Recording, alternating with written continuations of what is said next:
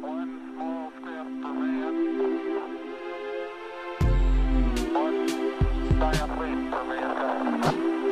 Columbia, this is... This is Houston, AOS, over.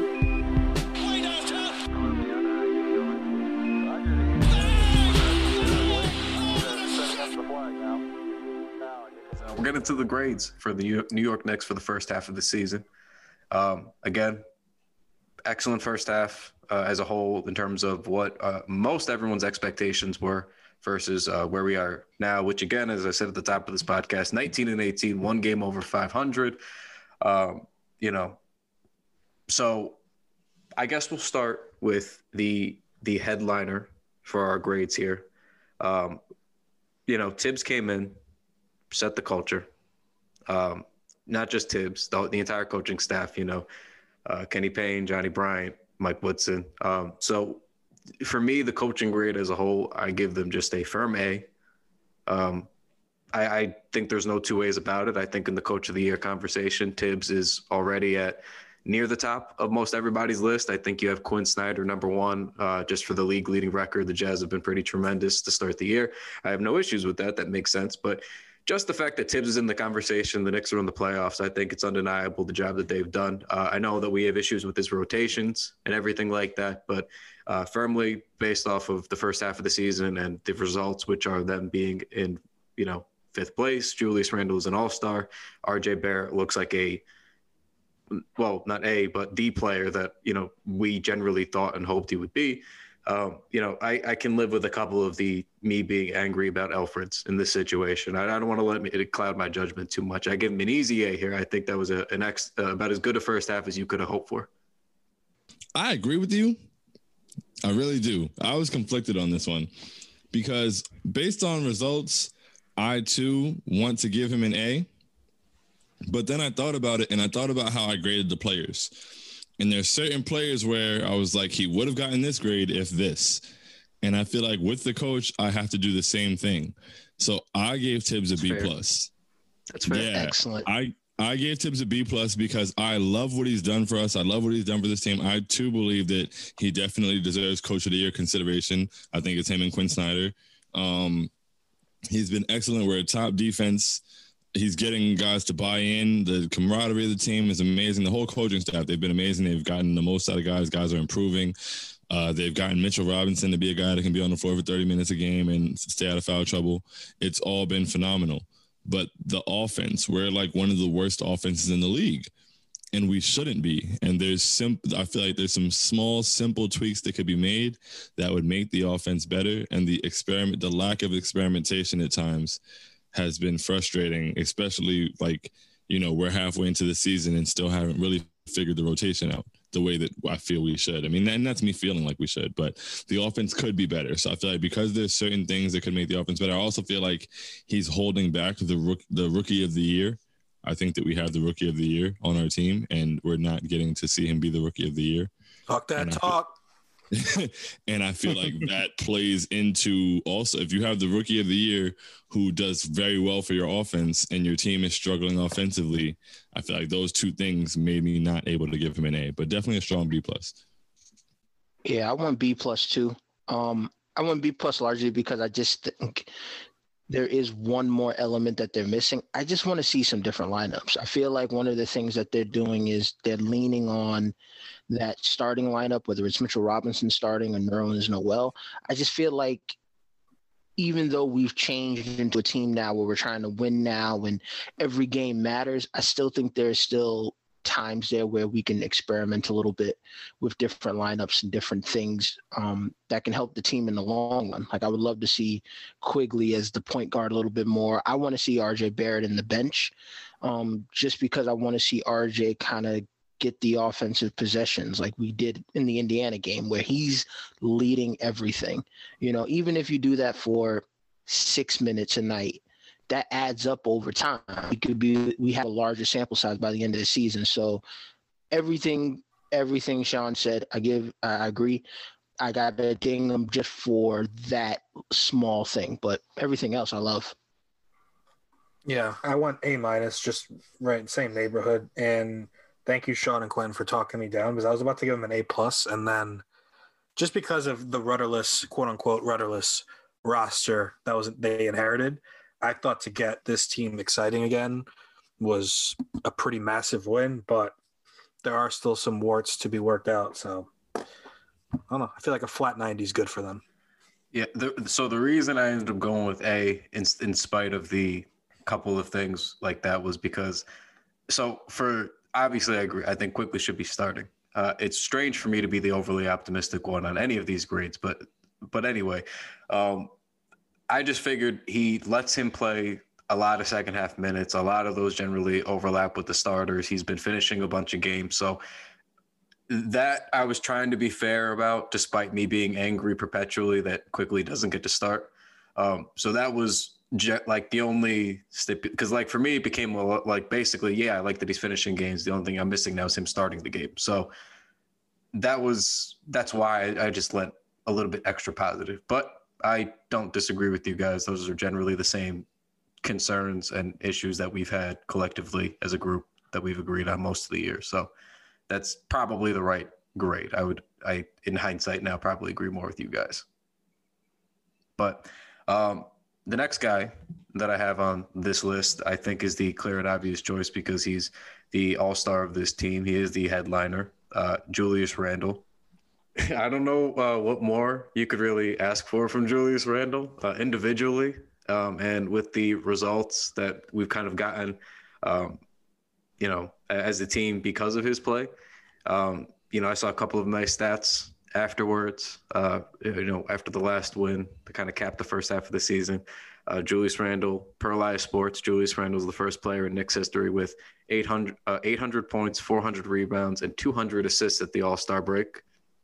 Like and this is in a shorter season. So there's also that. This is the first time now, because of his strong play, that the Knicks head into the All-Star break above 500 since 2012, 2013. So again, off the strength of his great play, you got to give him the nod there. Julius Randle now has 10 25-point, 10 rebound, 5 assist games, already the second most in a season in Knicks history, per Live Sports. Again, this is in the first half of a shortened season. So, I mean, for me, this was another A. I think this is no surprise that I was going to say that. What else do you want from this guy? It's like a plus defender now, tough defender. Again, I'd like to remind everybody just last week when he had Sabonis and Rikers. Again, you can check my, mine and the Knicks Wall Twitter for the clip of that. It is one of my favorite clips of the season. But he's just been great. Plus defender, the playmaking. I mean, we've talked about most of it on this podcast, but what more could you ask for, guys? That's exactly how I felt. I feel that there's nothing more that we can ask for from Julius Randle. I mean, he's been an excellent defender. He's got 23, 11, and 5.5 assists on 48, 41, and 80. Like, that's insane. He's completely elevated his level of play, his leadership that he's elevated. He's had a huge effect. I gave him an A+. I think there's literally nothing else you can ask for. And he is, like, I feel like not only did he set the pace for this team, but he, like, set the pace for this franchise. Like, I feel like his play and the way he stepped up and his leadership and the fact that they're taking the bus from the plane to the gym and things like that have moved this franchise forward. And I really don't think that you can ask any more from a person than Julius Randle has given us this season. Same thing. I give him an A+. Best player on the team, turned everything around, all-star player. Seems like someone you could build, assist in building the franchise around. So I want A+. I went with a B, and the reason for that is because every smart person knows you have to remember this is too small of a sample size. You have to use the previous season to take it to. There he is. All right. Yeah, all right. You had us in the first half. I'm not going to lie. So clearly he had a C+, and right now he has an A+, so kind of evened out. I don't know if my math's a little off on that. But no, seriously, though, I gave him an A+. He is the face of the franchise for now. And even if he doesn't remain the face, I do think he's going to be a very key piece moving forward. And he's been the lifeline this year. So, yeah. Yeah. So, I mean, that's that's that on Randall. I think that's very, very happy he's a Knick. Very proud that he's a part of this franchise. And the next guy that I feel almost exactly the same about is one RJ Barrett. RJ, I wouldn't say he was a tougher grade for me, but I'm a very staunch RJ supporter. I always have been. Most of us have been here, to be honest. So for me, I have high expectations for him. So that's what I generally judge it against. And he's had a couple of stretches here where things weren't as great, but now he's back up to 44% of the shooting on the season from the field, just regular field goal percentage. I think he's at 35% from three. And I know the stat that we keep pointing out is that in 2021, he's shooting over 40%, well over 40%. So I'm pretty encouraged by RJ. I had him like B plus A minus kind of territory because I thought he was good last year because of all around stuff that he did, but I understood getting docked for the efficiency. So then this year when he's shooting this much better, he's defending at a high level. He's playmaking, not as much because Julius is so damn good at it, but he's playmaking. The game that we saw the other night was kind of the perfect, RJ game, 21 points, 5 assists, 4 rebounds, good defense, getting out in transition. Alfred was actually hitting him. But, my expectations for RJ is always more. I expect him to eventually be a 20-point-per-game guy and kind of keep evolving on this level that he's at. So for that note, I couldn't give him, for me, much better of a grade because he's already doing everything that I would ask and hope for in year 2. It's just, at the same time, I know there's so much more room for him to grow. So he's not a perfect player yet, but he's damn good. So for me, B plus A minus is fine. I think that's a good enough grade. I agree with you. I gave RJ a B plus. He was that 19 straight missed threes stretch that removed. It's an A. But if we're grading on the first half of the season, because that's what I said about Tibbs, where I was okay, I would have given RJ an A had that not happened. Yeah. And I also feel he's been really dependable for us. He's been the best wing defender on a top 2 defense in the NBA. I don't think that's spoken about enough. That's huge. He's, as we said, he's shooting 40% in the year 2020. He's been every night. He shows up for us even when he doesn't score well, he's involved. He's moving the ball. He's defending. He has a couple games that are that Warriors game was really tough. So he's got a couple tough nights, but it's the NBA. He's 20 years old. But yeah, I just think that, he was shooting 25% from 3 in the first 18 games of the season. And in the 19 games since, he's shooting 49%. And I believe at this point, we've seen a large enough sample size to say that RJ is at least above league average from 3. And that's huge because we didn't see him. It wasn't guaranteed that he would get there in year 2.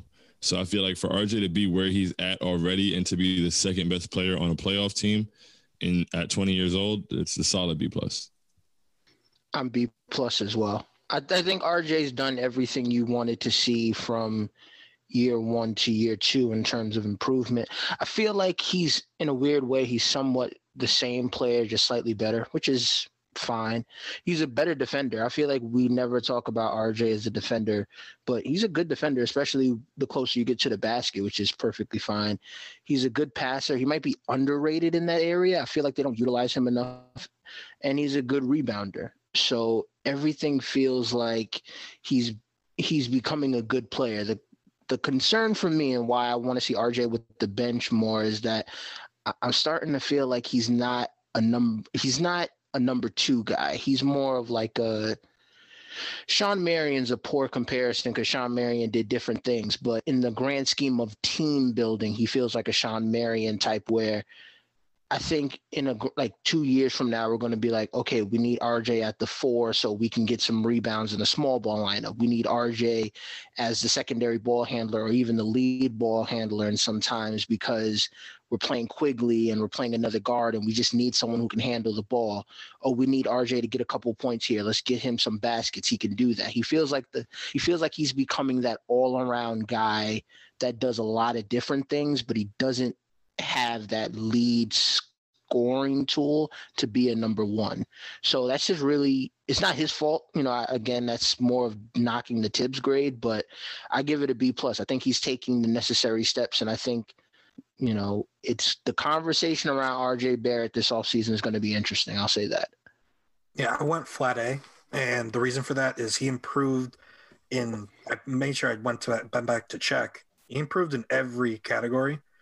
And for him to do that coming into an off season where he was already like becoming the butt of jokes, where it's like, this guy's not that good. Terrence Davis made an all rookie team over him. That happened. So all that, the attention focused on him. He had to impress a new coach. Like Quentin said, he's playing defense. We don't really expect that. I kind of expected exactly what RJ's given us, except the defense. I've been pleasantly surprised. So I think it's an A. Yeah, he's very quickly shut people up. Some of these takes that I've been reading, some of these takes, like, this is why I get mad with, like, it's not even the stats thing. I'm not anti-analytics. You guys know and understand this. I just hate the way some people use, like, just, to me, it's like base level stats against players, like, you guys got to just, like, not watch games through the, like, and I hate to say it, but like the spreadsheet shit sometimes, like, you guys can't just, all these takes are about, he's a chucker. He all he does is shoot. He's inefficient. How is he going to, perform against the NBA guy? It's like, to me, like, you got to just, like, watch what's happening on the floor sometimes, like, and stop worrying about even the general box score. To me, it was like you're watching a strong, big player learn how to play make and pack paint with Zion Williamson, point guards who can't shoot. Like, what did you think was going to happen for any wing on that team?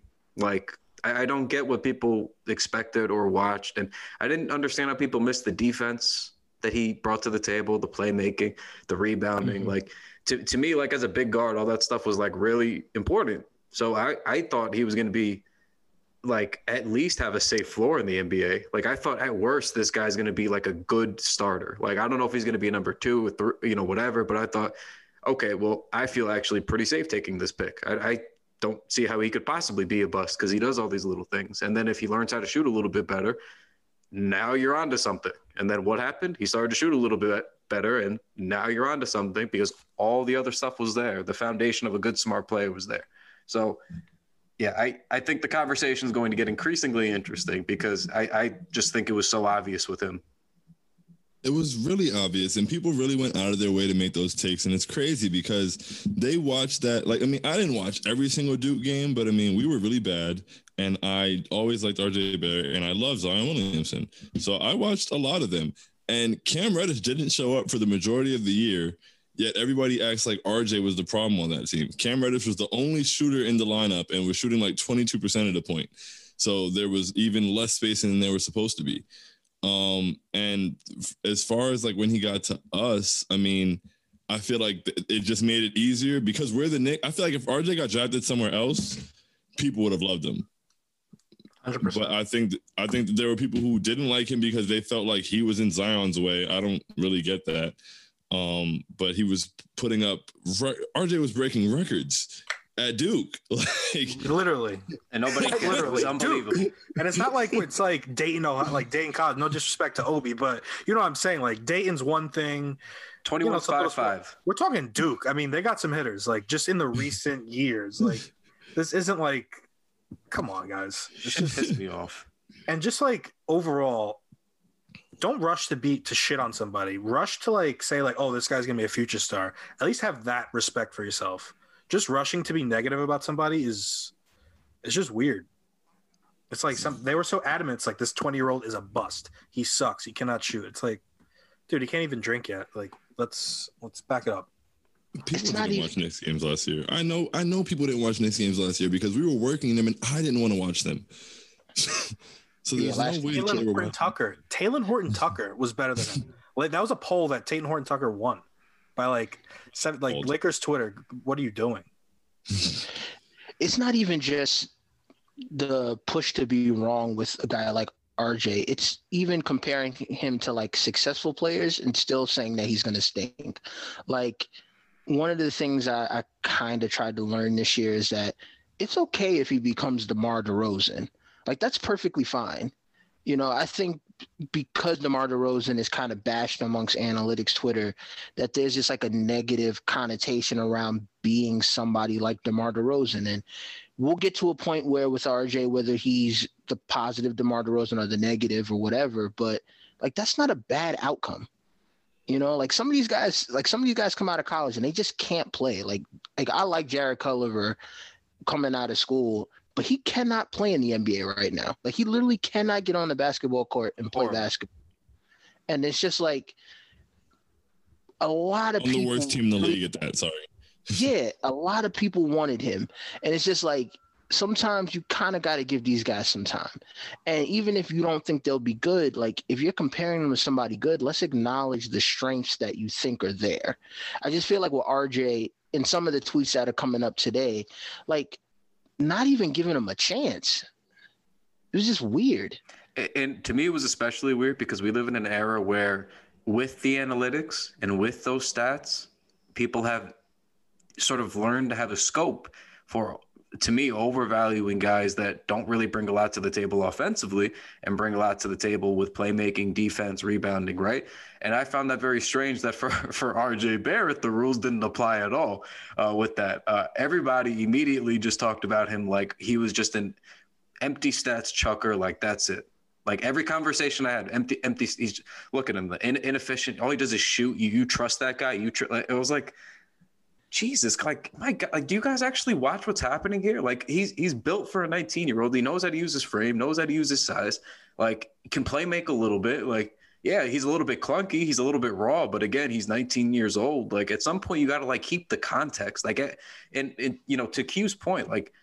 There's nothing wrong with DeMar DeRozan. There's nothing wrong with that being an outcome. People have gotten outrageous, and it's sort of back to the general roster point that we had before about, you know, people, you know, fans always saying, well, I don't know if we should commit to a guy or spend money or trade for this guy if it's not going to win us a championship. Like, you're not always going to hit home runs, guys. Like, I don't know where this comes from, that the only way to make a move ever is to have a guaranteed home run, because those moves do not exist. LeBron James does not randomly choose your franchise every offseason. That's not an option for us to have. That's not a realistic thing. So you have to get some singles and doubles sometimes. There's nothing wrong. DeMar DeRozan would be a triple in this scenario. That's a all-star level player, kind of a high impact guy who could do a bunch of things. Like, it's okay to not have the absolute best thing, especially when all we've had are the worst things. So I don't understand, like, the conversation with him has been so strange, man. It's so unfortunate because he's such a unique player. You know, like the DeMars are funky players now. Like they are weird, good players, you know? And in today's modern NBA where you're not the purest shooter, like those guys have a tougher time to succeed. So seeing them try and then succeed, like DeMar has reinvented himself as a sort of a small ball 3 and 4 type guy. See, you know, RJ get his ass kicked a little bit offensively last year and go, okay, never mind. I figured it out a little bit more this year. Like, I don't know. To me, that's like fun. Like sometimes it's okay to not have like the surefire guy. Like it's nice to see, wow, like RJ gives a shit. Look at him bringing his numbers all the way up. Look, on top of all that other stuff, you know, there's nothing wrong with these things. And just to quickly jump onto the one point you made about people wanting to hit the home run all the time, my least favorite thing I hear, and they'll say it about draft, about RJ or whether anybody you bring up in a trade, he's not a number one option on a championship team. And I feel like people say words without listening to the words they're saying, because it's like, bro, how many people in the NBA are a number one option on a championship team? Like, Anthony Davis wasn't even a number one option on a championship team. So, like, what really is the criteria? Like, I didn't want to go too far on that. But that's always said about everybody. Like, that's always my comeback with that. And we say this about everybody. Like, before Twitter, like, Dirk was – and even a little bit at the beginning of Twitter, that was Dirk. You couldn't win with Dirk.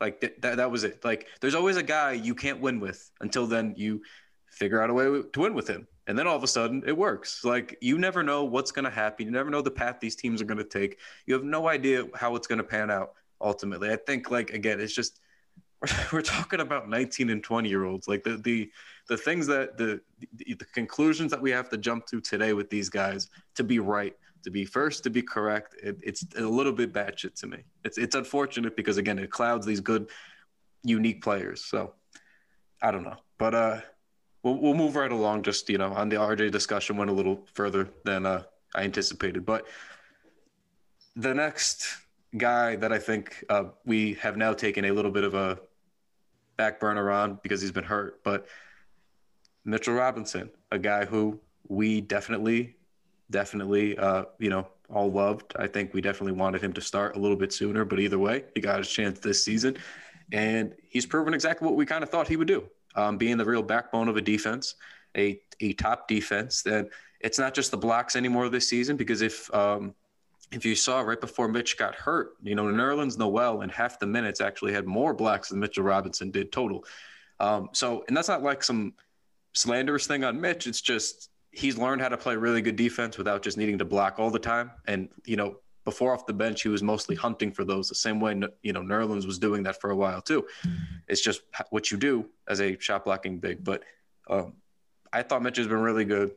Obviously he's mostly just a defensive guy, but his impact is definitely felt. I gave him a solid B plus. I thought he's been vital. I think seeing Nerlens kind of manage since then, that doesn't take anything away, but just kind of knowing that his impact is mostly defensive, not to take away from the offensive and the lobs that he gets or anything like that. But I just thought a really good B for his first starting season so far is kind of where I'm at. I gave Mitch a B plus. I would have given Mitch an A if we didn't see the dip in free throw percentage this year. Like, he improved a lot from the line, and he's kind of regressed a bit in that respect this year. So, but otherwise, he's anchoring a defense that's the top defense in the NBA. He's not getting as many blocks, but he's also getting like 1.4 steals a game or 1.2 steals a game, which is pretty dope for a big. And I believe that even though Nerlens has come in and filled in well, I think we realize how much of an impact Mitch has offensively. Just simply being, not that he has the greatest hands in the world, but he's got Stickum in comparison. He has hands. At his 3.8 offensive boards per game were huge for us. The gravity that he has as he rolls. I think especially with us having a better pace now and hopefully spacing the floor more with who we have on the floor going forward. When Mitch comes back, we'll see even more of an impact from him offensively. But yeah, I just think that his impact on our defense and, being able to stay on the floor this year and be that guy is really huge. So I gave him a B plus. Yeah, I went B for the same reasons. The free throw percentage dipping is not great.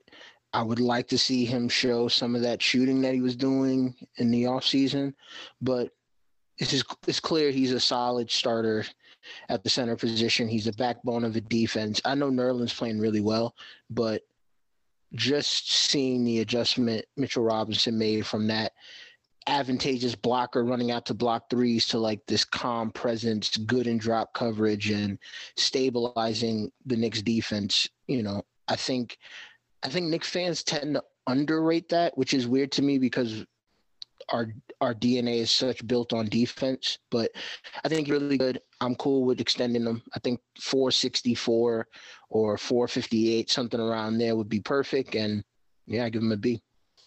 Yeah, I went B plus for every reason Q said. The only thing that lacks for me with him is the offensive game, and shooting, as Quentin said, is the big part of that, where if anyone's seen him in warm-ups or his videos, knows he can shoot. I'm not saying he should turn into the guy that shoots 4 or 5 threes a game, but, little midi here and there, something else would have been nice. But he's the backbone of the defense, and when he's out there, I feel better. So B plus for sure.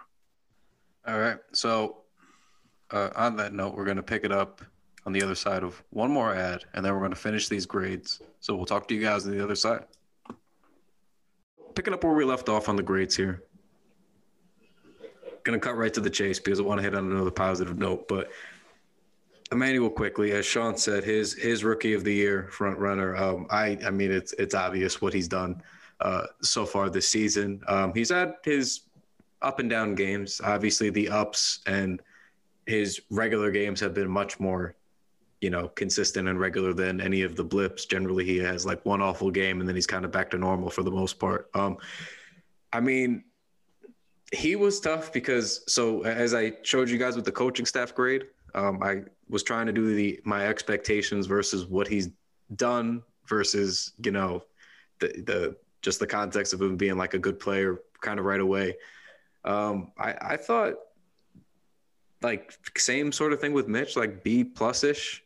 Like only way I would have given him an A is if he was starting and, some of those rough games weren't as rough. But I think like there was a lot of questions with him immediately. I don't know if they were all, I'm not going to say not that they were valid, but, there was good arguments. Like I know Mike said it was a crowded backcourt, like with Coach Cal. Generally, he gets a bunch of talented guys, tries to play them all together. So you never know sometimes if guys are playing in the true right positions or if they're just trying to like fit in on a talented team. It seems like Quickly was much more talented than people thought and was just kind of hanging out at Kentucky, not really getting as much due despite being a 42% three-point shooter, 90% from the line. I don't know, but he's been very impactful with the shooting and the scoring that we never get from a lot of people, but especially not from the point guard position. And I just think that it is tremendous. So I gave him about a B plus. I think the only way it could have gotten better, like I said, if he was starting, playing bigger minutes more regularly, if there was just more consistency to his role, with that. But I mean, hard to be disappointed with the 25th pick in the draft, their second first round pick, like kind of performing the way that he has. Like he's already given you tremendous value for that pick. You know what I mean? So I think B plus is fair, good. I also gave him a B plus. I fully agree. I mean, probably would have given him an A if he kept shooting the floaters at the rate he was hitting them at. But that's sort of tailed off a little bit recently. He's got a couple games where he has an off night. I think mostly he's just the only person I feel in the NBA who can stop Emmanuel quickly is Tom Thibodeau. And that's what we've been seeing. So I feel like if he was unleashed a little bit more, but I mean, when you get games from the 25th pick where he's 12 for 12 from the free throw line, that's the elite kind of production that you don't get from most guards in the NBA period. So it will be tough not to give him the amount of like spacing he provides, him shooting from 30 feet off the dribble. It's special. It's something, like you said, we don't normally see from point guards and we haven't seen in a very long time. I gave Quick a A. I think the larger thing for me is that he looks like someone who can impact the game in a multitude of ways for the Knicks. Like, I don't think he's a point guard per se, but when you have Barrett and Randall handling the ball, he doesn't really have to be that elite creative type. And he can shoot the basketball. I feel like, well, I've seen the synergy numbers, and the synergy numbers are leaning towards he's a really good defender, but he feels like a good defender to me. So this is a guy to me that when we start talking about the next steps for the Knicks, like he's someone who I want to stick around. So he's played really well. I mean, I think in the Spurs game, even though it was a quiet 26 points, he still had 26 points against a really good team. So I'm giving him an A. I'm excited. He looks like a legitimate piece moving forward. Yeah, I went B plus, and I really am happy that I feel like his ceiling is around CJ McCollum, and his floor is around like Lou Will. Like I think either way he's going to be a good player, and I'm just happy that he's given me hope that the Knicks can have good guards on their roster, because it's been quite a long time. So all that is just what gets him to B plus, I think, because compared to everybody else, he sticks out. Yeah, I mean, the shooting's been tremendous. And for me, I'm not making a comparison to anybody, but I like that he takes a lot of deep threes.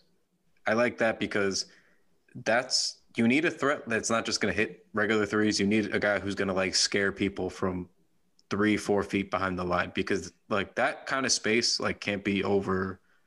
Like I don't think you could really like I don't know. Like I think that's like a really just for guys like RJ and Randall that need all the room to operate that they can get. Like that's not something you can really understate. And seeing him, become a real threat, like you can't go under on Emmanuel quickly. And even if, you decide to, he's going to make you pay. And then if you go the opposite way, he can blow by you because he's very, very fast. And then he gets into the paint for the floater. I'd like to see him get more layups, but at the same time, the floater's really, really good. and I don't blame him for stopping there if he's good at it. I think getting more to the rim is something he'll probably have to work on as he progresses in the league, but that's like the only other thing. And the defender note is interesting because I generally agree that I think he's a pretty good defender. Like he definitely isn't bad, but I don't know where his issue is with Tibbs then, because I do agree with that. And it might just be really as simple as it's a rookie thing. He's not going to play him or start him. And that's that on that. And that's what Tibbs does. And he has his ways. And again, they've been winning and Quickly's been mostly good. So I get it. But I don't know. I mean, it seems like he stays in front of his man most of the time. Like I don't see how he's like getting beat or embarrassed. Like normally when he has a rough stretch, it's mostly his own fault on offense because he's missing some shots or he has a couple bad turnovers back to back, which is like just regular rookie shit. So I don't know. I think his leash is a little bit too short, but like other than that, like everything's been pretty terrific. I've been trying to figure out Tibbs' issue with him, and it bothers me this season, but it is what it is. That step back pull up is gorgeous. That's my favorite shot of his. He's just so smooth. His release is so fast. That's what I like about him. Like it's very fluid. There's no load up. It's literally just like he's always kind of just like floating when he plays. You know what I mean? And then it's just very quick. Mm-hmm. Like sometimes he's a little bit indecisive, but again, that's just typical rookie shit. But like when he's feeling it, like that Portland game, for example, he's just letting it rip. Just off the dribble. He's too quick. He's very light on his feet, and then bang, he's up in the air. The shot's already up. Like that's it. And you need that. Like you need guys who like that. And snap of a fingers, it could happen. And I'm glad that finally we got one of those guys on our team. And I agree, we do need to keep him around long term. I'm very interested to see where this goes with him, RJ, and Randall. That could be a very fierce grouping there. So. Mm-hmm. And as I always point out, I feel like a lot of his limitation is because of coaching. Like I feel like that inconsistency, the fact that he's not bouncing around the floor like that and just letting it go all the time is because he gets played. He scored 20 points in 20 minutes, and then the next night he played like 13 minutes. Like that's crazy. It's like, come on, bro, put him on the floor, let him play. So not, there was a few game stretch where you could just see it. Like he did not look as comfortable. Like he looked like he was hesitating. He wasn't sure which shots. And I think that comes from, okay, if I don't get out here and start playing amazingly right away, I might not play much tonight. And I feel like if he had that security of knowing he was going to get 20 to 25, I feel like he should be getting 25 to 30 minutes at this point. But if he had that security of knowing he was going to get that, I feel like we'd see that free-flowing play even more. Even the San Antonio game, like, yeah, I wasn't huge on it because we got blown out, but he did put those points up. And he put them up. It was kind of like, all right, well, this game's over. I'm just going to shoot. And it was effective. He's got to let it fly. That's why he's here. And I think the longer he's here and the more he's with these guys, he'll feel more comfortable. Eventually his role will hopefully increase. But that's why they got him. He's a sniper. You have to be a sniper. And I think he's going to learn slowly to be a killer that way. I think that's how it starts. Knowing you could hit those shots, knowing you could do it pretty quickly in the NBA. No pun intended, but that's just every single time we talk about him, that's going to happen. But I think he's off to an excellent start. But on that same note, with the guards, we got to talk about the guy in his way for now, Elfrid Payton. I know this is a much maligned conversation at this point. I know we've talked in depth about Elfrid on this pod and the way that we think he fits.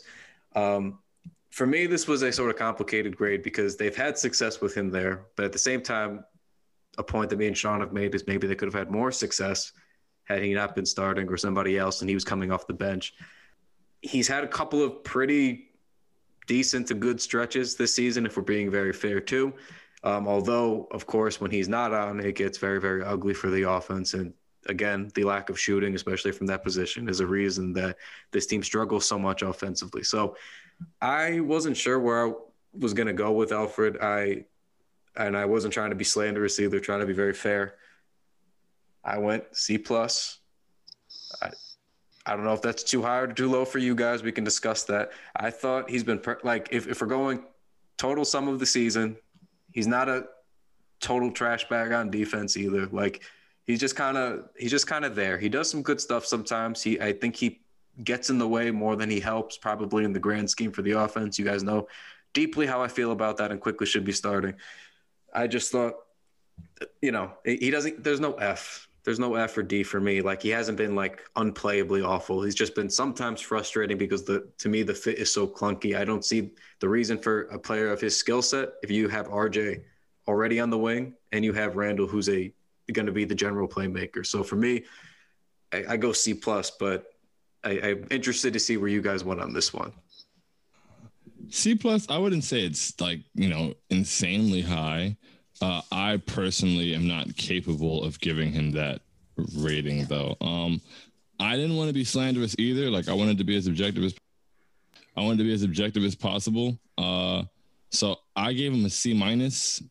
I think that had I not been trying my best to be nice, or not even nice, but fair, I may have gone D+. But I didn't want to feel like my personal feelings were interrupting with this at all. But I mean, he does limit our offense, and I feel like limiting our offense all season is, enough to give you a D+. But I mean, in terms of, Elfrid Payton and who Elfrid Payton is and the job that he does, he hasn't been horrible. He hasn't been terrible defensively. He hasn't been engaged. He's capable of playing very good defense. He doesn't do it consistently. He's had a couple of good games. He's done his role on a team that's playing well. So I felt like it would have been unfair to give him under a C-. But I mean, he shoots 25% from three and takes less than 2 per game in 2021.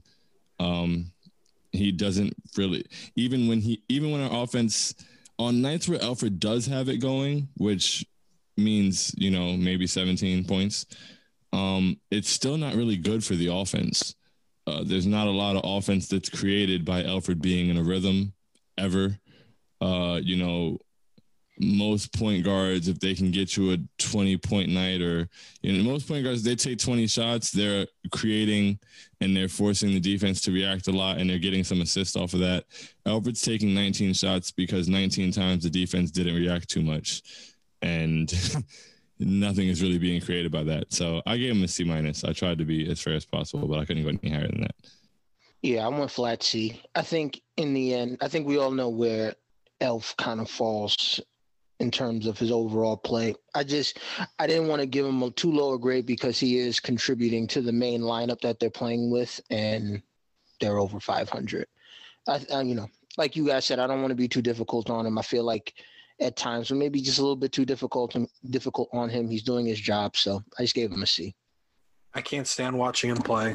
He drives me nuts, but he does his job, and sometimes he's even doing it well. In the first half, just strictly the first half, I still think if we're doing his fit with the team, it would probably be like a D. But in terms of him, I gave him a B-, and maybe it's just because I took my bias too far into account. But for him, for what I expected, he's doing better. And it's not his fault. He doesn't fit with the group of guys. It's more on the front office. And I wish him luck with whatever team he goes to. But, yeah, I gave him a B-. On the same point guard note, we'll just keep it moving right along. I think the midseason edition of Derrick Rose would be next in line here. I gave Derrick a pretty favorable grade. I'm not going to lie to you guys, because I think he's basically been doing what they thought Elfrid should do, except he's better at it.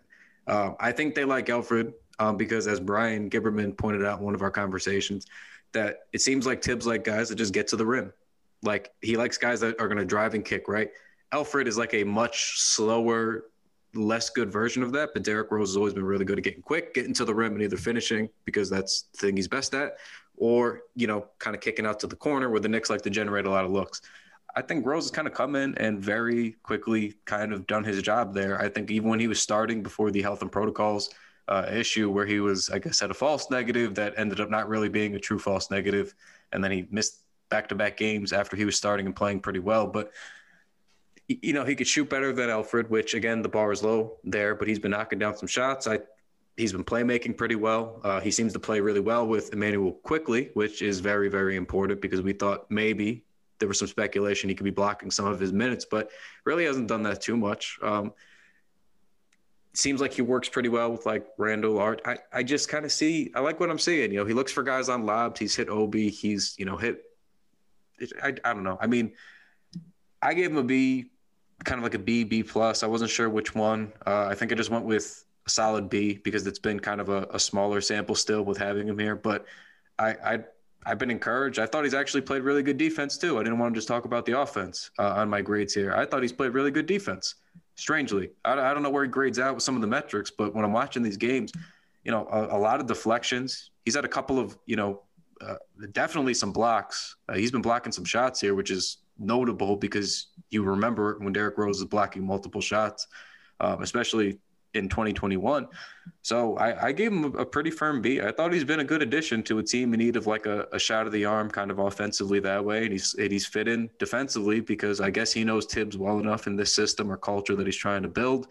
And the last note is it seems like he's really willing to play whatever role, whether it's off the bench or the vet, spot. And again, I know that there's other off-court issues and things, whatever, that people like to allude to. But in 2021, with what he's doing right now, with this team, with these players, with this roster, pretty good. I don't have any complaints, especially when it seems like a win-win because our boy Dennis is playing pretty well for Detroit right now. He's got an open opportunity, and it seems like the Knicks just weren't working out for him, and no hard feelings, at least on our end here. We were all rooting for him. So I'm feeling pretty good about that trade. B for Derrick Rose for me. I gave Derrick Rose a B plus. I feel like he saved us in terms of pace. We started looking a lot better offensively once he got here. I feel like he's ultimately going to save us from the last person we spoke on. Hopefully, I mean, I don't want to be negative. And yeah, he's been better than I expected defensively. Not that I thought he would come here and not play defense, but he's been really engaged. He's been staying with guys. He's created a lot of opportunities. He has gravity offensively in 2021, like a lot of it. He's shot the ball well from mid-range and from the three. He's had very high percentages in a few games. He's given us a 17-12 game. And also in terms of his job and what he was brought here for, he's been an excellent vet. You can see the interest he's taken in taking IQ and OB. And I know that's like, I mean, is that on the floor? No, but like, does that translate to the floor? Yes. So I think that also plays into his grade. It's part of his job. It's part of his role on this team. So I gave Derrick Rose a B plus for this short sample. Same thing. I had a B plus. At first I had my own little concerns about what he was going to do in terms of taking Quigley's minutes, but it seems like they're just going to play Quigley off the ball, and that has worked. I think Derrick Rose has been able to balance his offensive possessions with what the team needs. I really like how he was looking for Obi early, and I think he can handle the second unit for now until they make a decision on Elf and go from there. And it's weird because I feel like I'd be comfortable with him as a starter, which is something I didn't originally feel like when they made that trade. So to give up a second round pick and give up Dennis Smith Jr. for someone who you feel comfortable starting for, I think that's a worthy trade. So I give it a B plus. I went flat B, but I'm kind of the same frame of mind as you guys. I think once he got here, we kind of took off where I thought it was going to be like a little adjustment period. And just this whole demeanor, him approaching him, is the first thing he's saying when he arrives is taking Quickly and Obi under his wing. Like that's already a good sign. And just the way he's been on the floor, it's not been like his first stint, which kind of felt like you could tell that he didn't want to be here. Now it's the opposite where you can tell he actually does want to be here. So excited. Hopefully, I think his second half grade is going to be much better than his first half, but just kept it basic with the B. Yeah, just good addition. The cost was really there. Good addition overall. So it is what it is. And that was a good point too, Q, about the starting. I think we all kind of just assumed it was just going to be a bench thing or whatever, but he showed pretty much that you could still just plug and play him.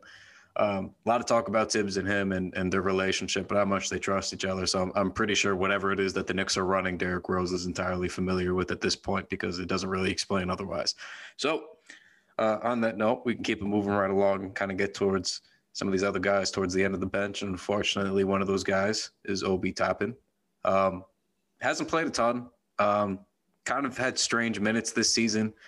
Had a kind of an inconclusive grade for him, but in the minutes I have seen him, kind of like a C. I don't think it's really his fault to a large degree because he's playing so few minutes. He's a guy who was kind of the main option at Dayton obviously playing a lot of minutes and was talked about being an NBA ready prospect. And, basically whenever you talk about those guys, you kind of assume they're going to come in and at least be able to give you 25 minutes a game anyway. That's sort of the way that I assume those guys are going to, come in and be. And I know with Randall that complicated things, but again, they don't really use him that well to me. I like that he shoots threes. I think that that's important. That's a good reason to have drafted a big who can kind of stretch the floor and do that.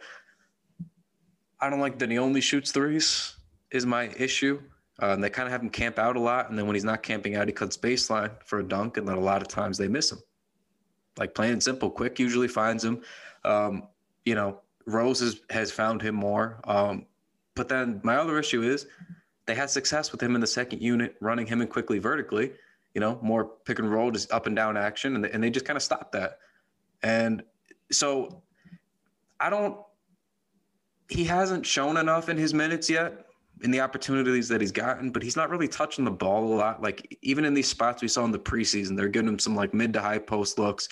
They're letting him operate out of the short roll at least a little bit because that was stuff that he was doing in college. And now we haven't seen like anything really. It's like he'll have like a nice little couple of moments and then like you don't see it for another week or so. So I gave him a C, but that's, again, it's not to be slanderous, anything like that. It's just I don't know how much you could really judge what we've seen either. Like it's been a very limited opportunity for him, both in terms of his minutes and his role, and even the shots he only gets a couple of games. So it's like he comes in, gets a couple of rebounds, maybe hits a 3 or 2, and then back to the bench. So I don't know. I mean, well, what do you guys think here? This was an unfortunate one for me. I was a little sad about it. When I got to Obi, it did make me a little sad. Not really. A little sad, a little bit frustration, but not a whole lot of either. I gave him a C. One, we need to see more, but he looks more comfortable offensively than he did in the beginning. I also think he's been better defensively than I expected, for sure. And maybe I'm just missing it. Maybe I'm watching with rose-colored glasses, and that's another reason I don't know why we don't try the Randall Obi thing more. We saw it more last night, but I feel like it's playable because Obi doesn't look like a huge liability at all times on the floor, especially not one-on-one. So I'm impressed by that and encouraged by it. He finishes well around the basket. Like he finds ways to finish. He doesn't get a lot of shot attempts, but he's a creative finisher, not just dunking either. Like he has a pretty good touch on his layups. A couple times he'll make a drive that looks a little discombobulated, but he finds a way to finish. And just his activity. I mean, he hustles, he goes after boards. He's out in transition. He runs the floor like a gazelle. Should I say gazelle? It looks a little junky sometimes, but he runs the floor well. I don't know if he runs it beautifully, but he runs the floor well. So those things all come together to make it, higher than a C minus. But yes, he's a C. Yeah, I went same way. I went with a C. Not enough minutes to really create a large sample, but like everything Sean said, runs the floor really well. He moves well when he doesn't have the ball, which I like on offense. So he can kind of go in the paint and recognize that there's another big there, so he can kind of drift out to shoot a 3.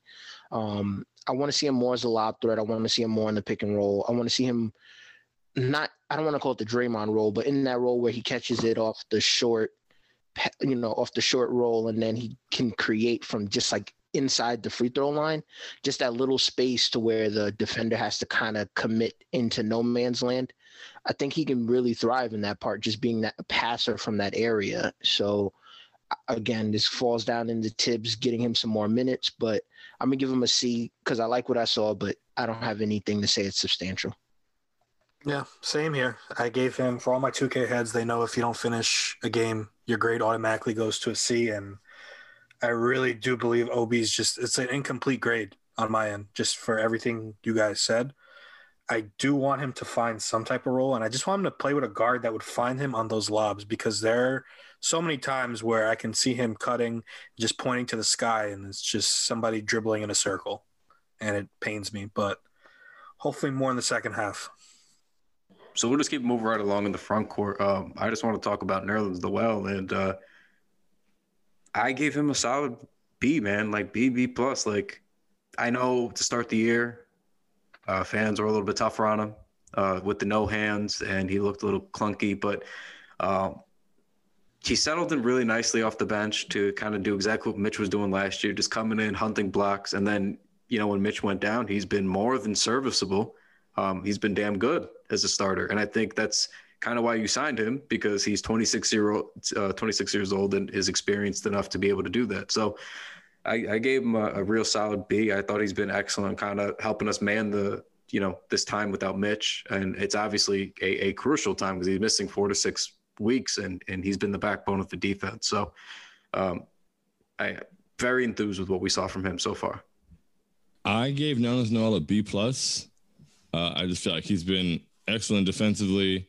He's filled in for Mitch in a huge role, stepped up. When Mitch went down, I thought it was going to hurt us a lot. We're 8-3 over our last 11 games. So, we haven't really missed much of a beat. He's done a great job filling in. His hands are god-awful. So offensively, he's literally killing me with his slippery bare hands. But it's, he's done a great job with everything else. Had he caught the ball a little bit, I would have given him an A. Yeah, I'm the same way. I gave him a B. His hands are so bad. It's like it's not even like he can catch it. Yeah, it's all nasty. But his defense is really good. So I gave him a B because he's been able to come in, play really well. He does different things compared to Mitch. I think he's just a little bit more athletic, a little bit more capable of stepping out on the perimeter, and that gives the Knicks a different element defensively. So I go B. Yeah, I went B. I was originally giving him an A, but I took off a point for every chest pass he dropped, so he ended up at the B, thankfully. Yep. So I think now we'll start, we get a little bit interesting here, the end of bench guys. Let's start with Frank Ntilikina. Let's do it. Let's just get right to Frank. Frank is now – contract year Frank is Ray Allen, apparently. He is the most sharpshooter you could imagine.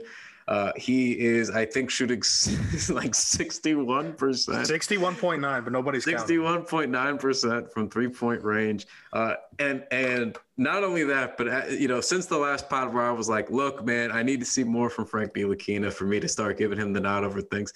He goes out there and starts doing the saucy sidestep bullshit from the three-point line, just throwing it in my face. Really unbelievable stuff with Frank. So, look, as I tweeted the other night, everybody now assumes that I hate Frank with this burning, undenying passion. I do not.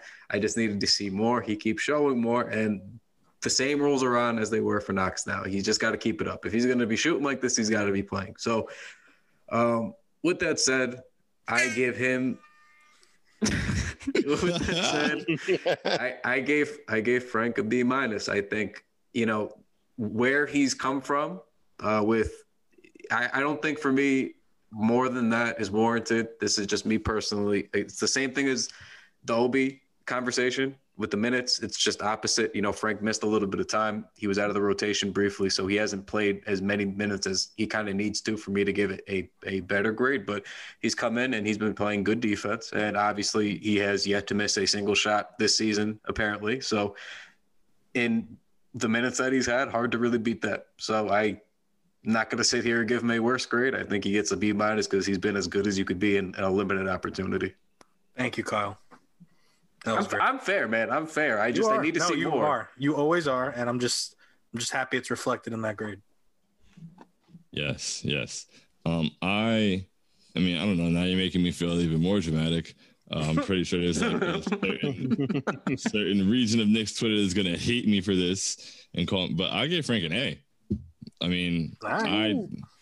You grade the guy on the basketball he's playing. I wish he would have played more. I think he should still be playing more. But the time he does spend on the floor, he gives us elite defense, like the elite perimeter defense, top tier in the NBA, in my opinion, and moves the ball well. And he was shooting 54% from three. He was shooting 54% from three before. And everybody was like, oh, that's such a small sample size, though, blah, blah, blah. And then he came back and raised his percentage.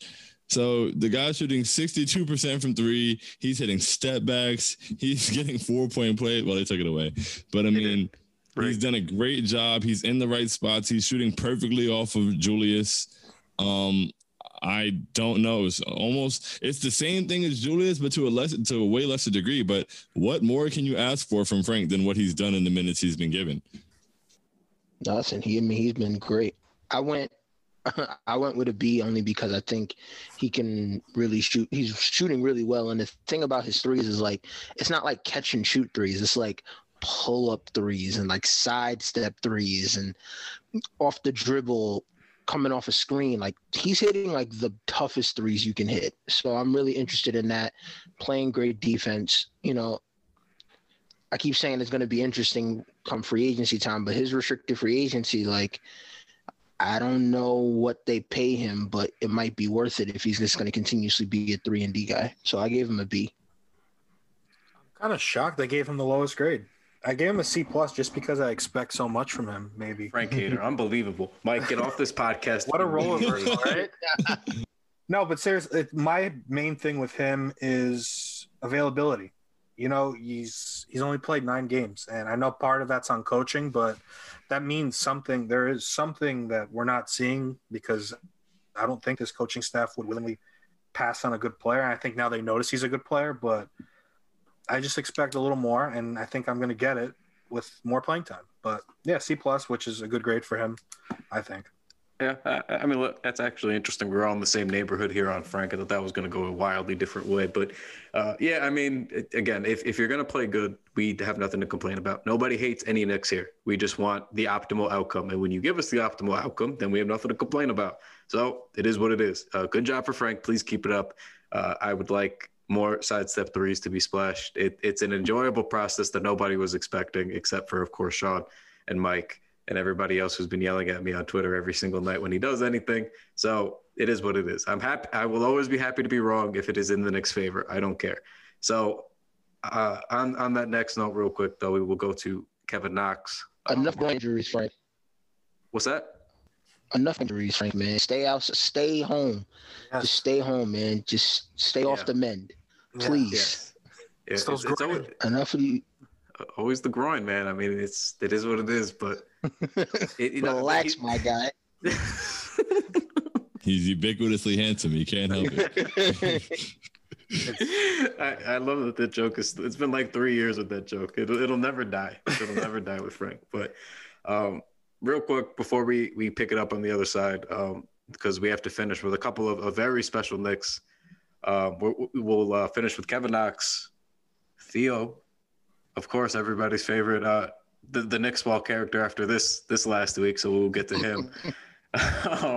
And Austin Rivers and a couple of the other guys. And then, of course, we got your mailbag questions. So we'll finish it there. Sorry for the lengthy podcast, guys, but, it's first half of the season. A lot to go over. So we'll catch you on the other side of this last ad.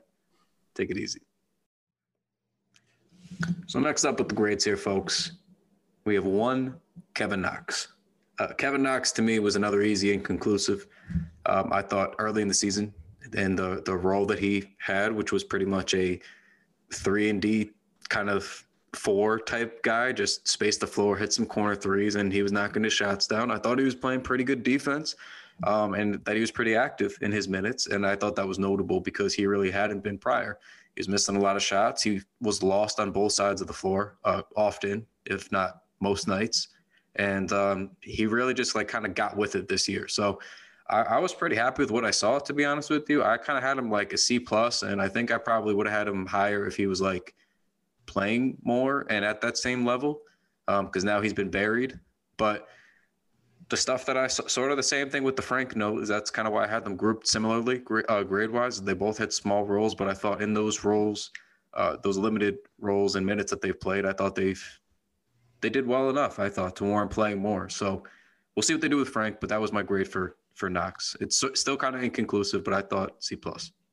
That seems fair. That I kind of hovered. I wanted to give him a B- almost, but I went C+. But I feel like, we saw slight improvements from Knox. And the reason I almost gave him a B- is because are we really going to knock a guy for not playing? I don't really know. I think that's really Kevin's biggest knock this year. Fun. But I enjoyed that. Well, but yeah, he hasn't played much. He's shooting 39% from 3. He's been a pretty consistent shooter, even when he gets his little garbage time minutes. I said little garbage time minutes. That sounds bad, but we got to be really careful. But when he plays for the small time he plays in stints at the end of games, he comes in and knocks a 3 down right away. Like, he comes off the bench ready to shoot. I feel like he looked improved defensively. He's not, a lockdown defender by any stretch of the imagination, but I feel like he's been competent on that end this year. When he's played, I feel like he's played basketball I feel like he's done everything that we would have wanted him to do. He was even in the beginning of the year, like, setting up and sealing in the post with his hand out. Like, he just isn't on the floor anymore. But in what we saw, I wanted to say B-, but since it's such a small time, and I mean, at the end of the day, I guess he would have to earn those minutes. So C+. Yeah, I don't know. I feel bad because it's just like he kind of started in the rotation, got a couple of minutes, and then as soon as they decided, we actually have to like try to win games, he was the first one out. I feel bad. I mean, I'm gonna give him a C because I thought at the beginning he showed something that I thought he could be, which is like just a shooter, and like the defense he wasn't completely lost on. So, it stinks because I certainly would like to see him get a little bit more minutes and get a little bit more run, just to see if there's anything else there. But it certainly feels like he's just if he's hot, put him in the rotation. He'll hit a couple threes. If he's not, he'll sit on the bench guy. So I'll give him a C-. I went C, and to borrow a term from Turn on the Jets, my favorite football podcast, Kevin Knox is just another guy, and I think a C is just appropriate for him. While he is vastly improved from what we saw last year, he actually looks like somebody with a purpose and somebody that pays attention to what the coaches want. He went right to the corner and made that his home. But clearly something's just not working, where I feel like the coaching staff is mostly comprised of smart people. And if that many people just aren't fighting for you to get more minutes, maybe you're just not that good. And I think that's the case with Kevin, but hopefully I'm wrong. But C. Yeah, I mean, we'll see with him. Obviously he's out of the rotation now, and Frank is back in, at least temporarily. But, hopefully, if Tibbs is about merit, I think generally you should just ride the hot hand for guys. I think that's an easy basketball rule to follow. If guys are playing well and confidently, just let them play basketball. Simple. I don't know.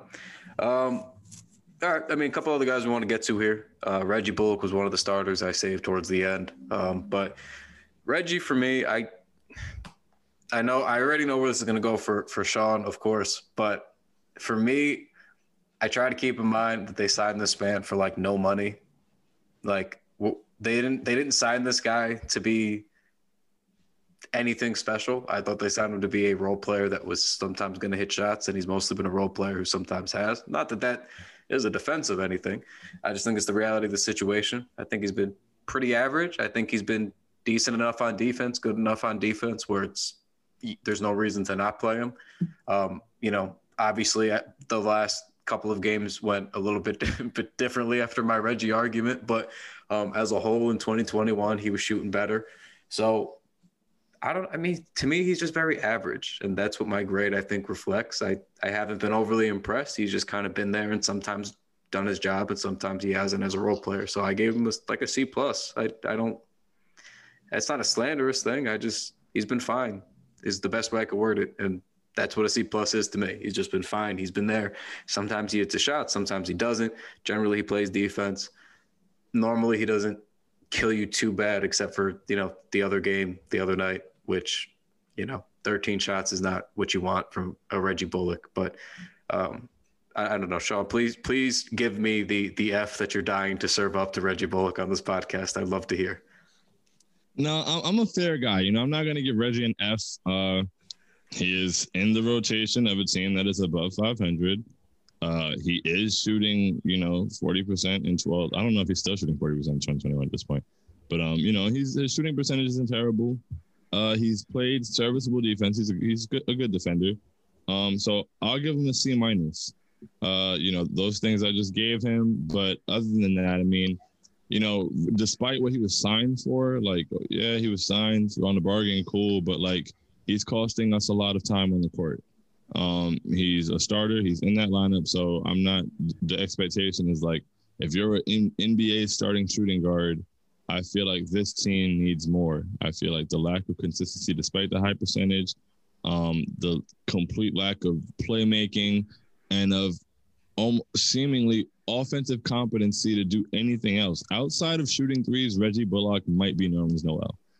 Like, I mean, he made the reverse backdoor cut yesterday. Not yesterday, but last game, Julius hit him with a pass. And it is so sad that you are an NBA guard, a starting NBA guard, and you get hit with a pass on a backdoor, and I know you're going to miss the reverse. I just know it. That's sad when you're taking a layup and I know you're not going to make it. So that's very loud. Also, there was a steal. I believe Alfred got a steal, and him and Reggie were running the break. And the defender pretty much all the way committed to Alfred. Alfred dropped it off to Reggie, and I was like, somehow this is not going to result in a made layup. And what happens? Reggie has the whole left side to himself, double clutches and tries to bring it down to the right side, ends up getting fouled, goes 1 for 2 at the free throw line. So somehow we didn't get 2 points out of this 2-on-1 possession with yeah. So he has way too many holes. I feel like this team would be so much better if we upgraded him. Like, I feel like he's done well in he's been passable in his role, but I just feel like there's so many people that can give us what he gives and more.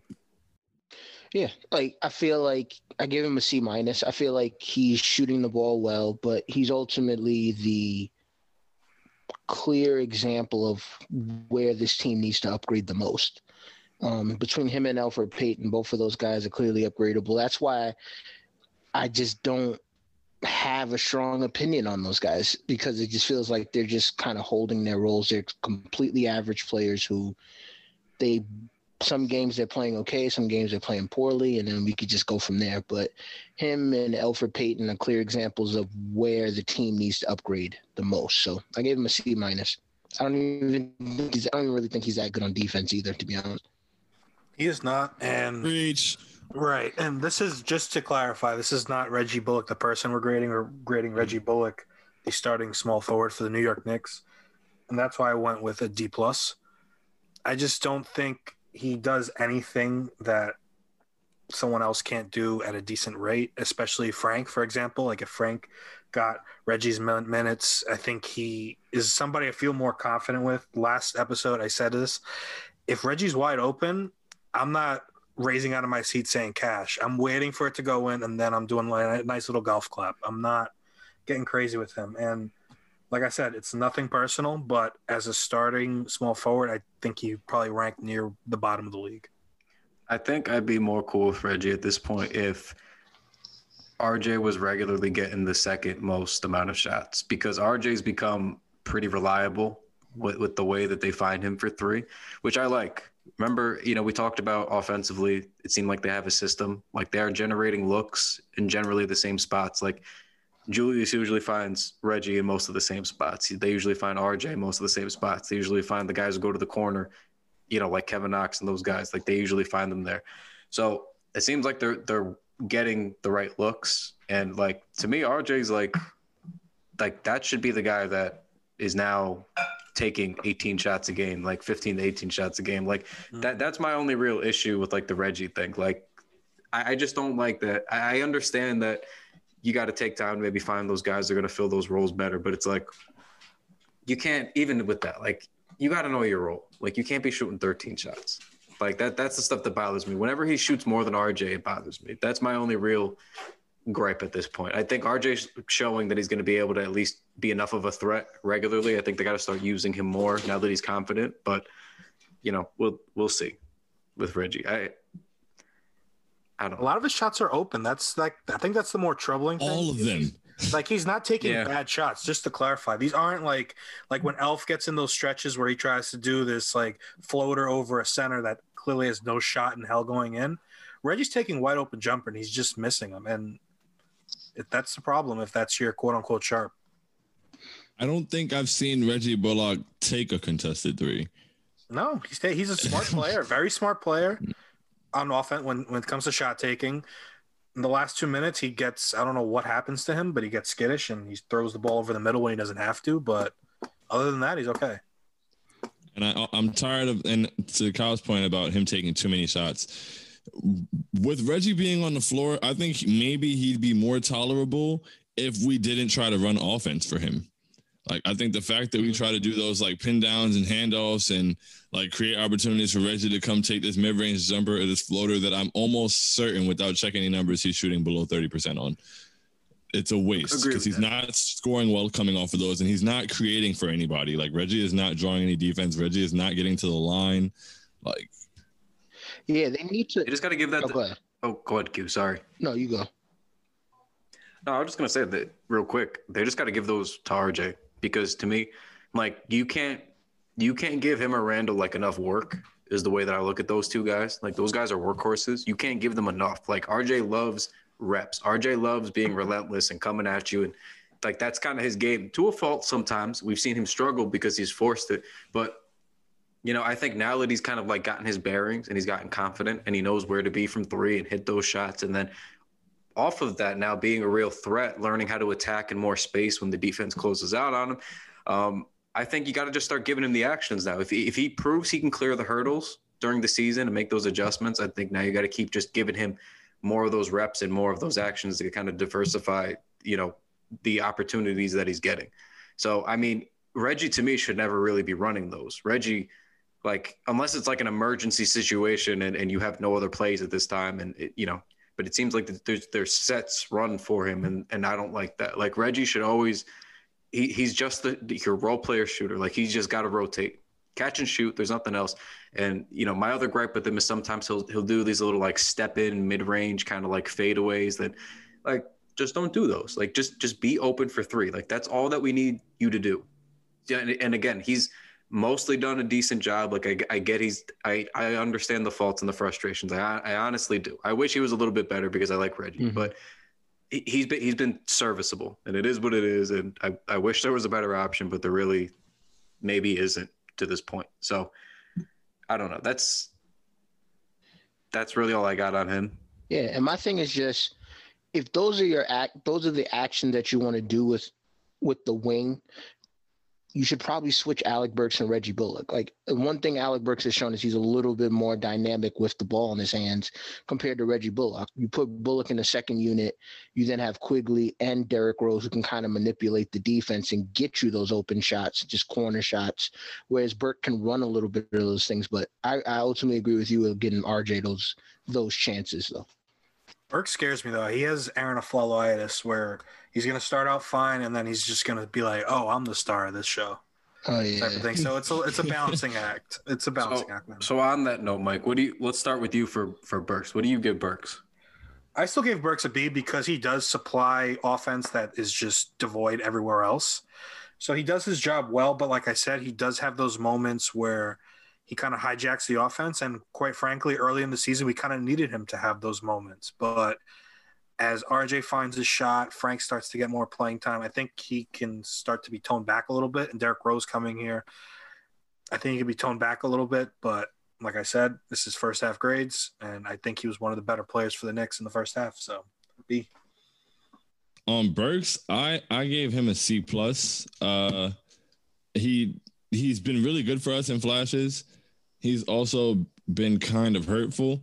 And it goes into what Mike was saying about him kind of hijacking the offense. But that's one of those things that kind of, those dings on Tibbs I was talking about, because I don't really believe that we should be using Alec Burks like that at all. Like, I don't think that he should be running the offense out of high pick and rolls. That is completely unnecessary. He should get those curls that Reggie gets. He should take, wide open jumpers that are created for him. And he should get a couple wing ISOs, like if he's really feeling it and wants to cook a little bit. But I feel like he's being put in positions that aren't optimal for him use-wise, and then it throws off his production. Like when he starts having the ball in his hands too much, he doesn't really shoot well. And I think that it's because he's being asked to do too much, and it doesn't look good. So I feel like if he were able to just be what he is and spot up and, hit shots coming off of curls and things like that, he could have a B for me because he's been really good for us at points, but he's also been overused or misused, and it makes it skews it. So C+. Yeah, I went B- for all the same reasons Sean went. I think in the grand scheme of things, you probably want Alex Burks to be like your sixth, seventh man who in nights where you need him, he can give you 15, and nights where you just need him to give you 8, he can just get you those 8 points and you'll be all set to go. Maybe starting him is probably a bridge too far.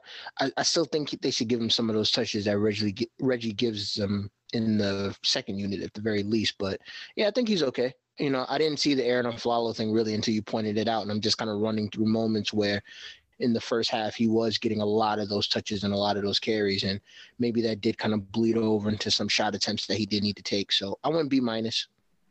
Yeah, I kind of had like B minus. Although I do get Sean's points for sure, because that's kind of like the double-edged sword to those kinds of players.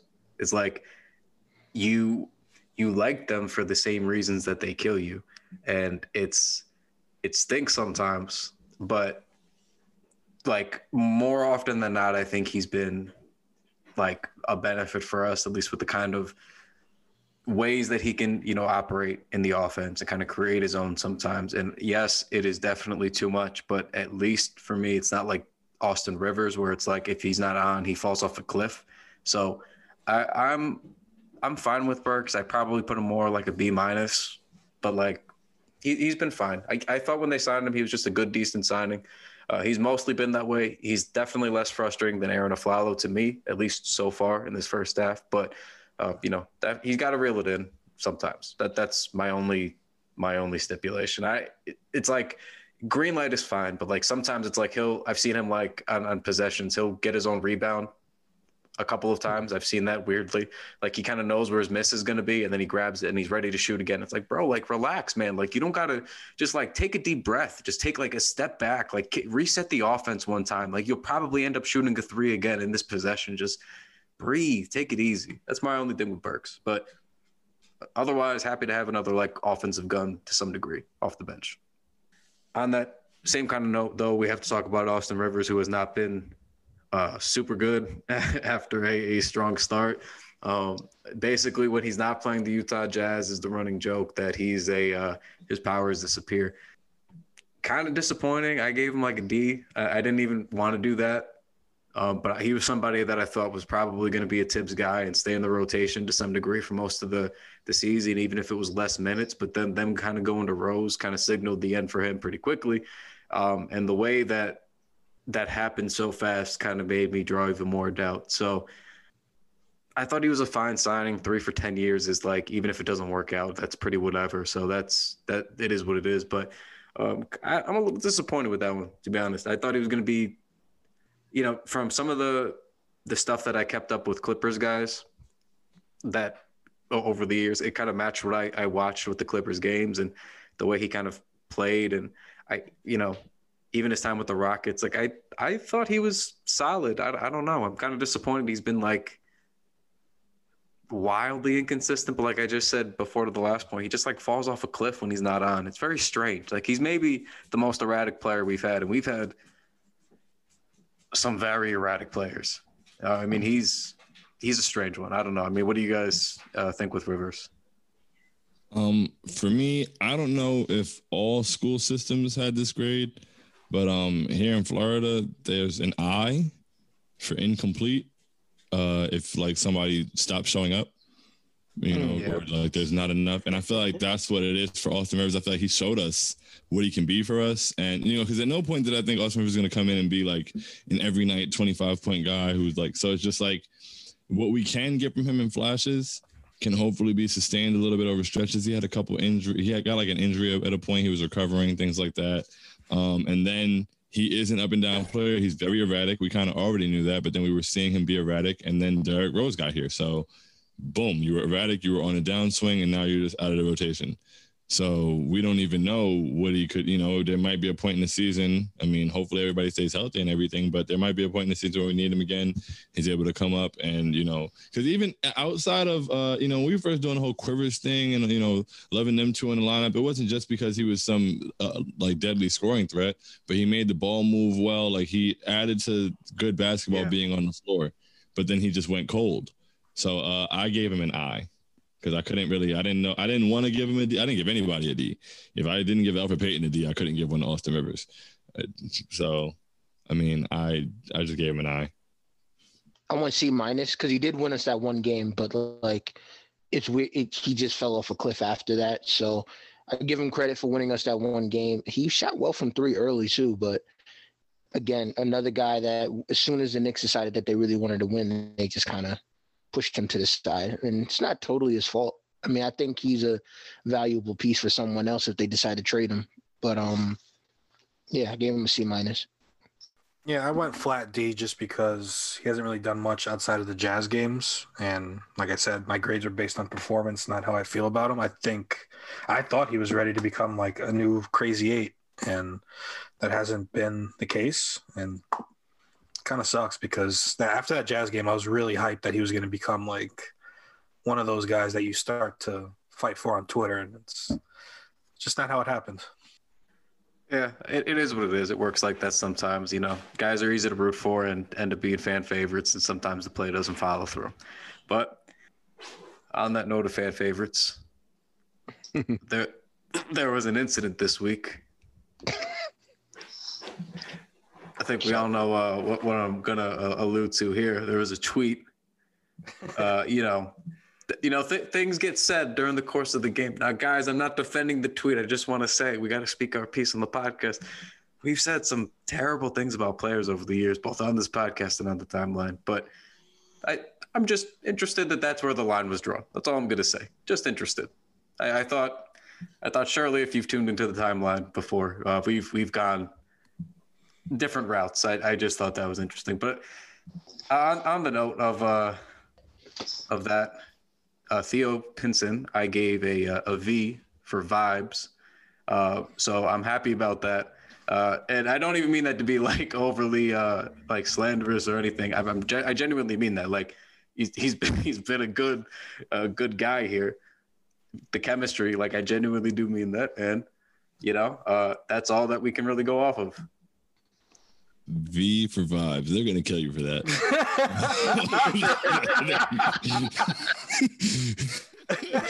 But am I wrong, Sean? No, you're not. You're not wrong. I mean, especially he's here for the vibes. That a That's V is just an upside down A. I mean, I get it. Like. There we go.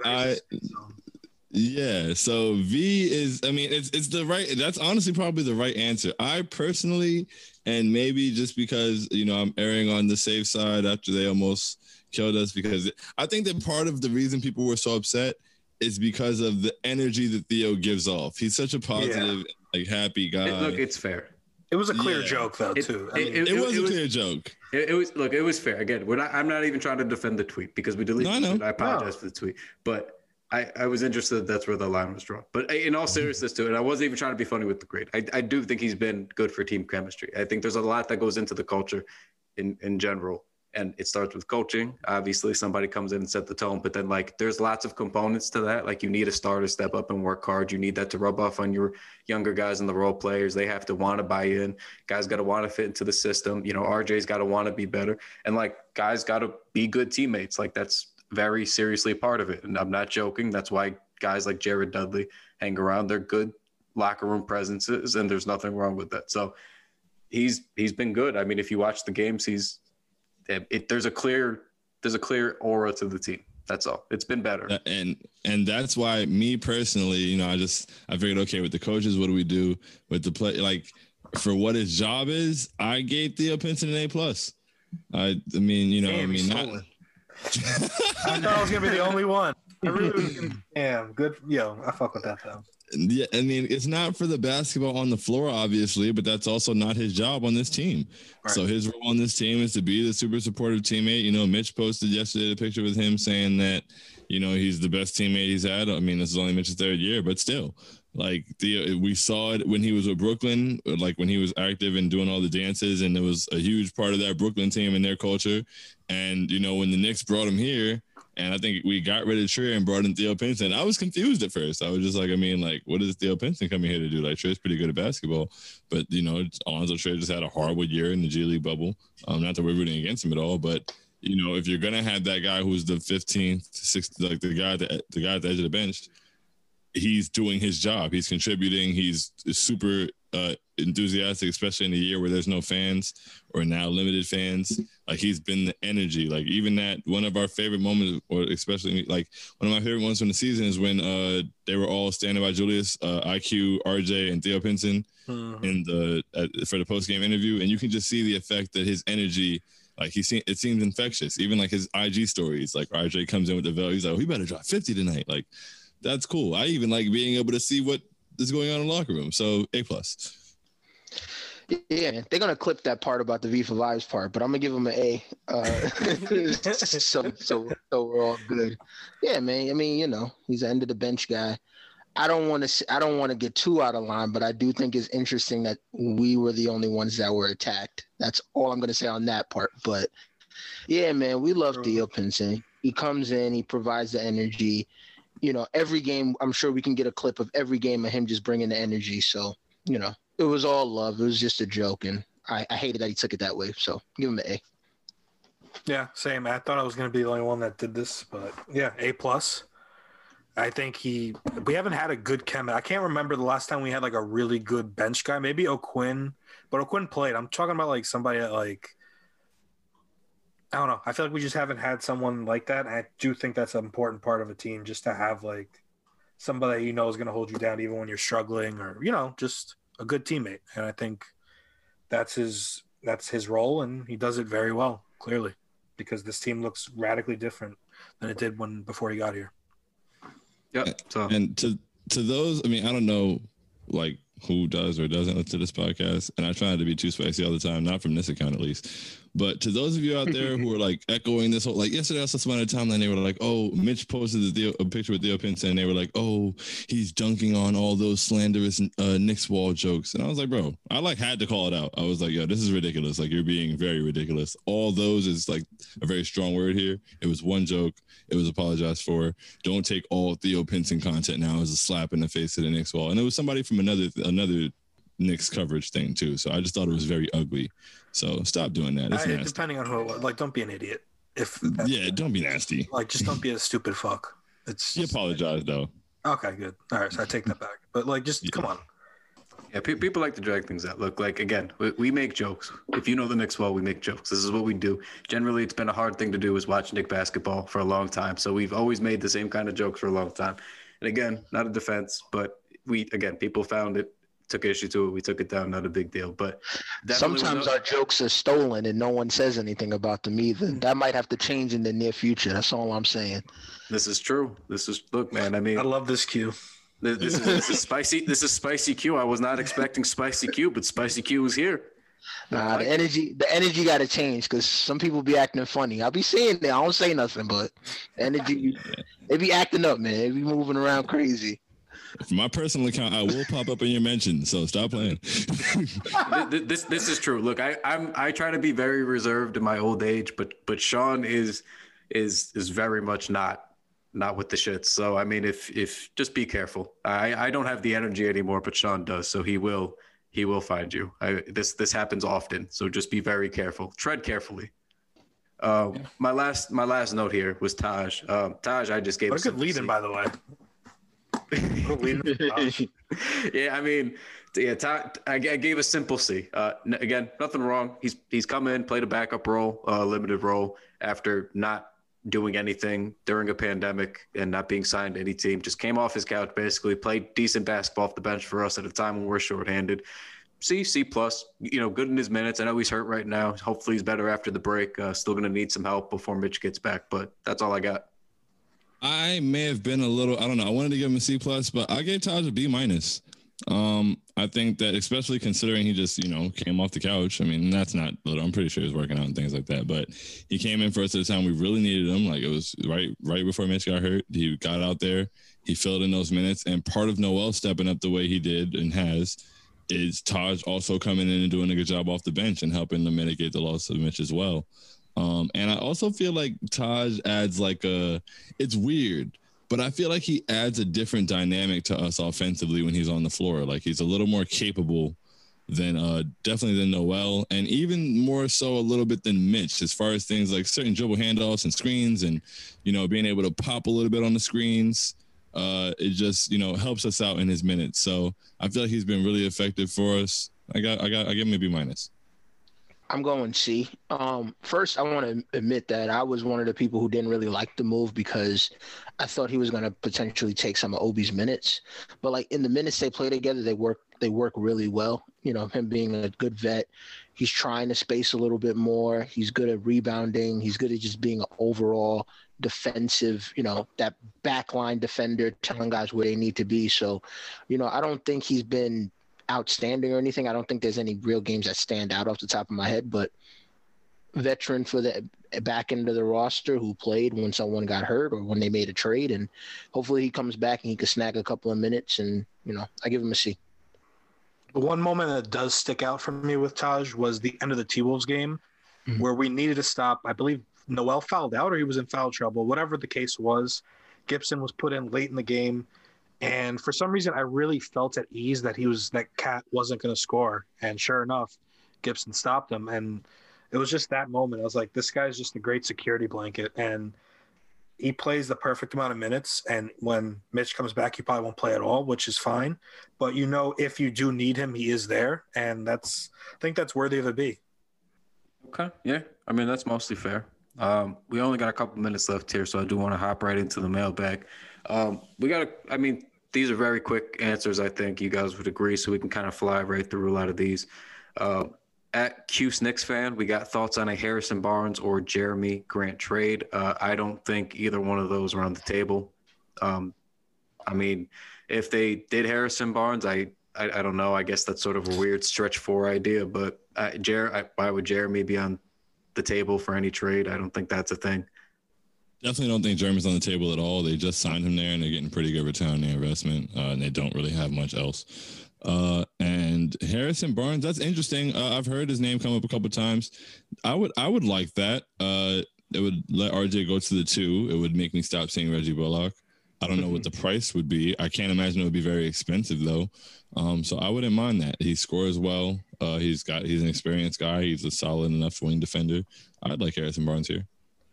Yeah, I think Grant is going to stay in Detroit. I feel like they're going to probably flip him in the offseason, maybe sell high if they can get the right assets. But Harrison Barnes is a weird one. I kind of see the fit where you could put him. I think I would lean towards maybe a little bit more of a cheaper alternative, just someone because I feel like at the end of the day, you kind of want to upgrade the starting spots and you're looking at that backcourt.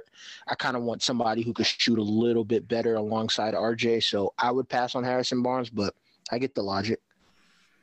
I'm good on Barnes. I would like Grant, but I don't think he's available. Yeah, I definitely mostly agree with that. Barnes wouldn't be bad. Don't think he'd cost much, but we'll see. Don't think that's really on the table either. Is he an expiring, by the way? If it's an expiring deal, I don't hate it. But if we are on the hook for $22 million with him, I'm good. I don't know offhand, but I'm just going to keep it moving for the sake of this. At Daniel 91897732, you got to change your at, buddy. Eric Gordon, a nice fit for us.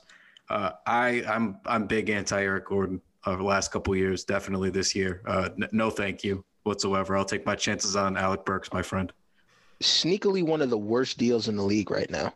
So yeah. I would pass on him too. I would also pass on Eric Gordon. The price doesn't, and he doesn't fit the window of the team. It's like 34, 33. That might be wrong, but he's old. Sure. Right team, wrong player. Give me Terrence Ross if we're trading for a Magic player, or even Mo Bamba. I'll take either of those guys before I even ask about Aaron Gordon. Oh, wait, did you say Aaron Gordon or Eric Gordon? Aaron. Oh, I'm Eric. stupid. The Magic. Magic guy or the Rockets guy. Rockets Eric. Oh, Eric. Okay, I thought it was Aaron. Dude, I was killing. Okay. Yeah, I'll take Eric Gordon. Okay. This is my favorite question so far from at Obi Toppin Stan _. With the upcoming tough schedule, was the first half of the season a fluke? No, my friend, they had one of the toughest schedules to start the year. So even if the second half is tough, I cannot sit here in good faith and tell you it was a fluke. I think they earned most of those wins, if not all. So no, I don't think it was a fluke whatsoever, nor do I think the second half would be any tougher because they have a couple of really good cupcake stretches, I think, in April. And they can make a trade. So that's also something that we have to take into account. We'll even better. Yeah, we'll be fine. I'm going to cut it there real quick with the mailbag, but make sure you guys are, following us on the Knicks Wall. Make sure you're tuning into theknickswall.com to keep up with all of our content and our articles, and make sure you just check out on our Twitter, and it's going to be on Instagram shortly, our latest All-Star Weekend drop. We just dropped a new shirt, which is the Lucky Lefties featuring RJ and Julius, a little spoof of the Bruno and Anderson album. So go check that out. It's pretty fire. I like it myself. Ryan Gray outdid himself once again. So make sure you copy yours now. hopefully we have them up for a little bit, definitely through All-Star weekend, but we'll see. So definitely get them while you can. As you know, with the Obi shirts, supplies are limited sometimes. Aside from that, make sure you subscribe on YouTube. Again, just want to remind you guys, a lot of stuff going to be on there in the near future. And Q, Sean, Dom, everybody, thanks for joining me. And Hey. we'll talk to you guys next time.